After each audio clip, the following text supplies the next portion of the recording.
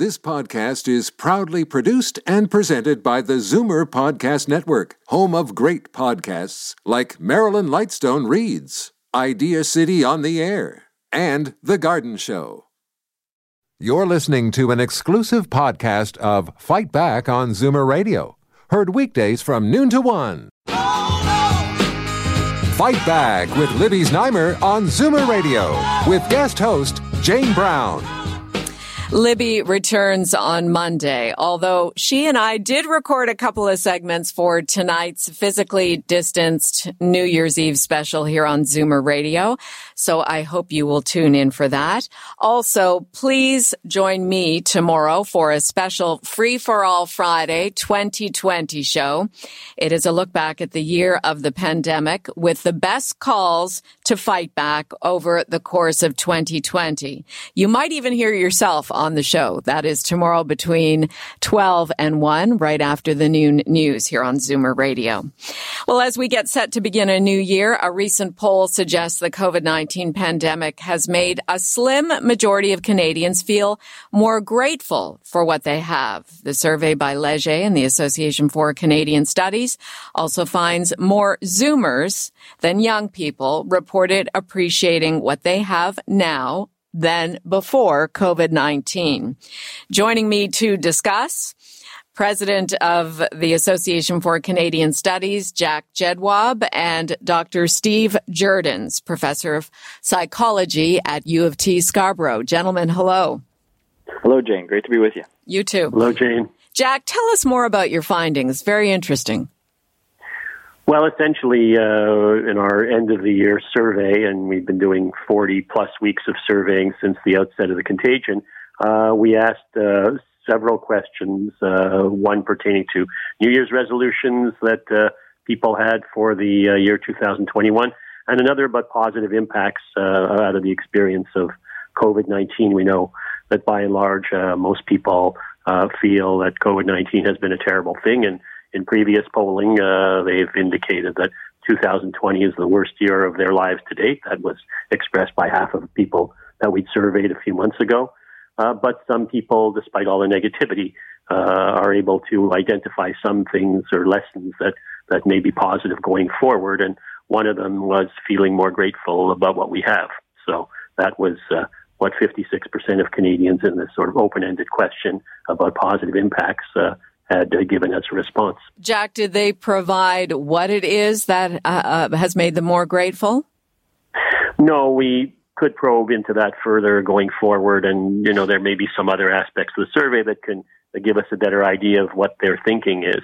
But it was an open-ended question, so they provided other answers as well, like spending more quality time with your immediate family was something that 40% of people identified as a positive outcome.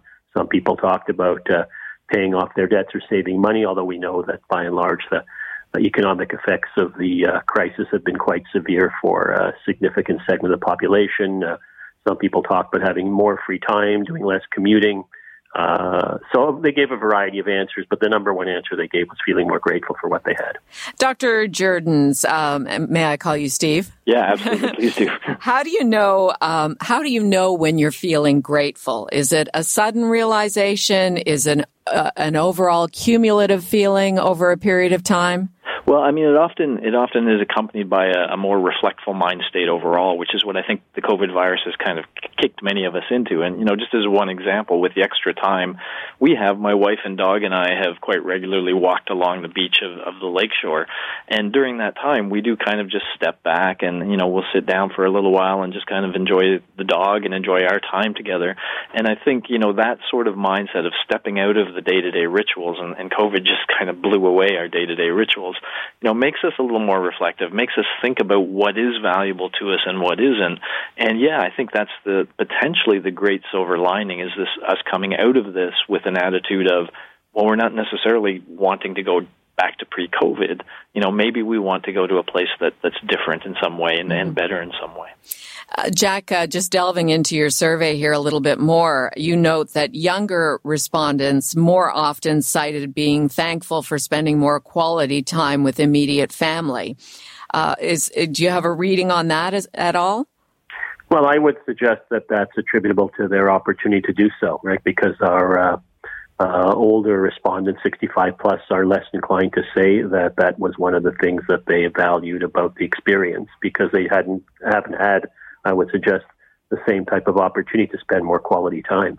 For example, if we're going to talk about things personal, as Steve did, my in-laws who live about 7 blocks from here, the only opportunities I've had to see them, because they're in those upper age cohorts, is from the backyard of the building they're in at a distance. So they haven't had the quality time to spend with their immediate family, but those younger persons in the survey suggest they have. So, and on the feeling grateful issue, the younger survey respondents, the 18 to 24, 41% gave that as a response, compared to people over 55, where upwards of 60% gave that response.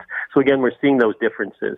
And I think they're well reflected in what Steve, if I may call him that too, had to say earlier about taking a different view of things and drawing lessons out of this experience as we go forward. Well, what I've heard a lot from older listeners through all of this is, listen, I remember being a child and my dad being at war and the sacrifices my mother had to make. And, when they think about sacrifice, staying at home, it doesn't really fall into that category, because they've lived a life which has actually required them to make sacrifices. Yeah, I mean, given we're in a country of immigrants, most of us have stories that are just a generation or two. So my parents were children in Nazi-occupied Holland. Most of us have a reason that's just several generations back when some members of our family went through some really, really major trauma, enough to upend their life and come to our country. And so from those perspectives, I think we can learn a lot from those perspectives. A lot of these people do come and have a value for things that were, rare or difficult during the time of trauma. And yeah, we just, only look back a generation or two and we can put our own situation in perspective, I think, and realize that the great beauty of the big silver lining we have is that there's a great chance that within a year from now, things will be relatively back to normal. And they couldn't say that, if you were living in Nazi-occupied Holland, for example. We just have to do the right things for the right amount of time, and we have lots of reason to hope and lots of reason to see a bright day ahead. Steve, what helps me, my children are adults and are working and are healthy, and I remind myself, if I'm having a down day, that they haven't been sent off to war, where I wouldn't have heard from them for sometimes weeks at a time. If you think about World War II, they're okay, and we can connect in so many different ways as a result of technology. Yeah, absolutely. And that's nice. I think we're also learning the value of, and I always like to say this on radio shows, the value of the human voice. I think people are rediscovering telephones a little bit. And I would highly encourage that for people to reach out and, do this in a more mindful way of saying, okay, I'm going to connect with some people and I'm going to give them a call. Because the human voice, especially in this form, has the words, but it also has all those nonverbals. And the nonverbals are where we tell each other, I hear you, I get it, I've been in that situation. The simple grunts and things that we utter, and they're very powerful. And so I think it's a great thing. In fact, for those people with children, I would say, if you know anybody that may be a little isolated at this point, consider adopting a person or two with your family and making a pledge that you're going to call that person on a regular basis. It'll be great for that person, but it'll also be very empowering for the child. They'll feel like they're doing something, and especially if there is that gratitude reflected, if they hear from that person, this is really nice, I really appreciate that, then there's this circle of positive emotions that happens there that's good for all involved. Steve, I was thinking about feelings of regret. People have a little bit more time to think these days. They're more stay in place, which sometimes gets the mind roaming.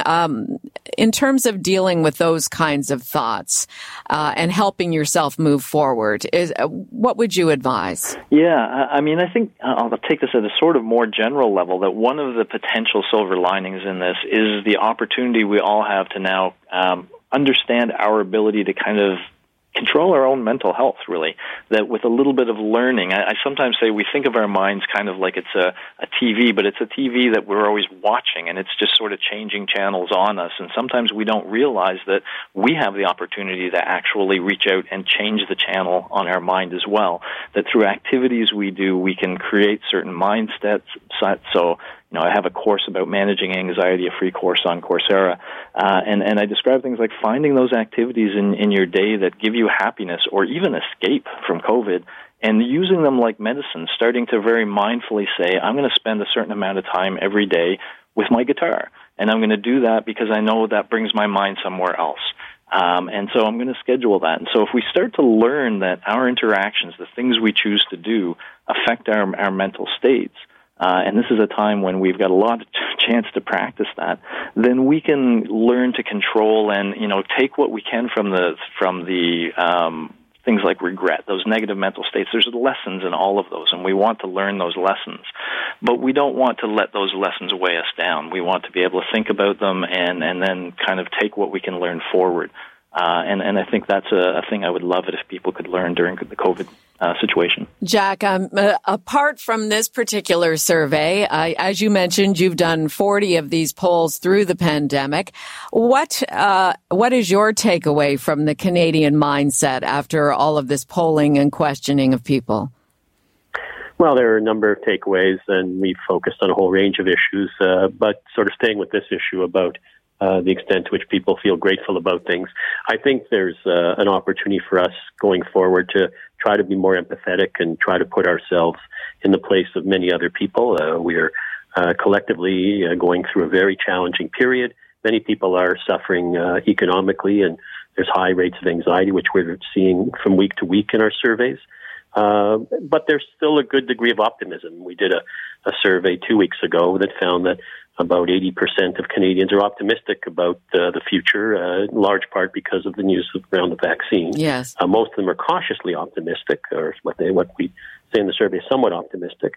And it's important, I think, to maintain that optimism despite this crisis, in order for us to have a positive mindset as we go forward and work our way through this. And I think it's important to urge people to take the vaccine, and I've been devoting a lot of time in writing to that objective, and would encourage all of us to tell our family members and friends who may have some hesitancy or concern or misgivings about taking the vaccine that at this particular juncture seems to be the way forward and the way through this very challenging time. Steve, how important is that finish line of getting the vaccine?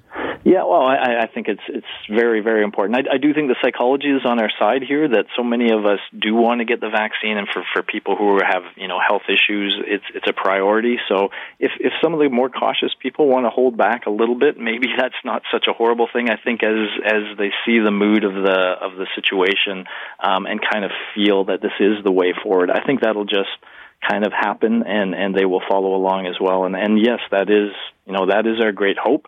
And sort of for our mental state, I think that's something we can hope for. Like, we can start thinking about next Christmas and how great it's going to be. Yes, and yes. Those sort of things are very important for us now, I think. And you mentioned about having time with your wife and your dog and long walks and that kind of thing. That's the stuff that money can't buy. Right. And that's what you're grateful for, I guess, right? Well, I think the tragedy of COVID, but also the learning thing, is it hit us where it hurts us most. That when we're under threat, we turn to our social connections, and it made it very difficult for us to get that hug that we all needed, which has made us really, I think, understand that we are at our core social creatures, that when we are in need, we need these social connections to kind of make us feel still in control. And so I think that's the lesson we're all going to walk out of this, is how important our family and close friends, not your Facebook friends, but your real friends, we have an appreciation for them. And I really hope we do carry that forward with empathy, as Jack's describing, and things like that as well. Jack, what about you? What are you grateful for? I'm grateful that my kids are in good health, and my wife is in good health, and we're all able to, manage our way through this period, and we want for nothing. We're in a very fortunate position. For that reason, I take to heart what Steve said earlier. If we can help other people, given that we're safe and we basically are fortunate to not be able to be in a situation where we need things and so material otherwise, that we should extend our hand and reach out to as many people as we can, whether it's through video conferencing platforms like Zoom or others, or just hearing people's voices. I think there's a lot of reason to be grateful when you're in that situation. And my mom was in a senior care facility where a lot of people got COVID. She didn't get it, and she's fine. She has serious dementia, unfortunately, but she's alive, and I'm looking forward to seeing her again because I've missed that opportunity over the past few months. We will leave it there. Thank you both. Happy New Year. Happy New Year to you, Joe. Happy New Year to you. Happy New Year, Steve. Happy New Year, Jack. President of the Association for Canadian Studies, Jack Jedwab, and Dr. Steve Jordans, Professor of Psychology at U of T Scarborough. You're listening to an exclusive podcast of Fight Back on Zoomer Radio. Heard weekdays from noon to 1. You're listening to an exclusive podcast of Fight Back on Zoomer Radio. Heard weekdays from noon to 1. You're listening to an exclusive podcast of Fight Back on Zoomer Radio. Heard weekdays from noon to 1. This podcast is proudly produced and presented by the Zoomer Podcast Network, home of great podcasts like Marilyn Lightstone Reads, Idea City on the Air, and The Garden Show.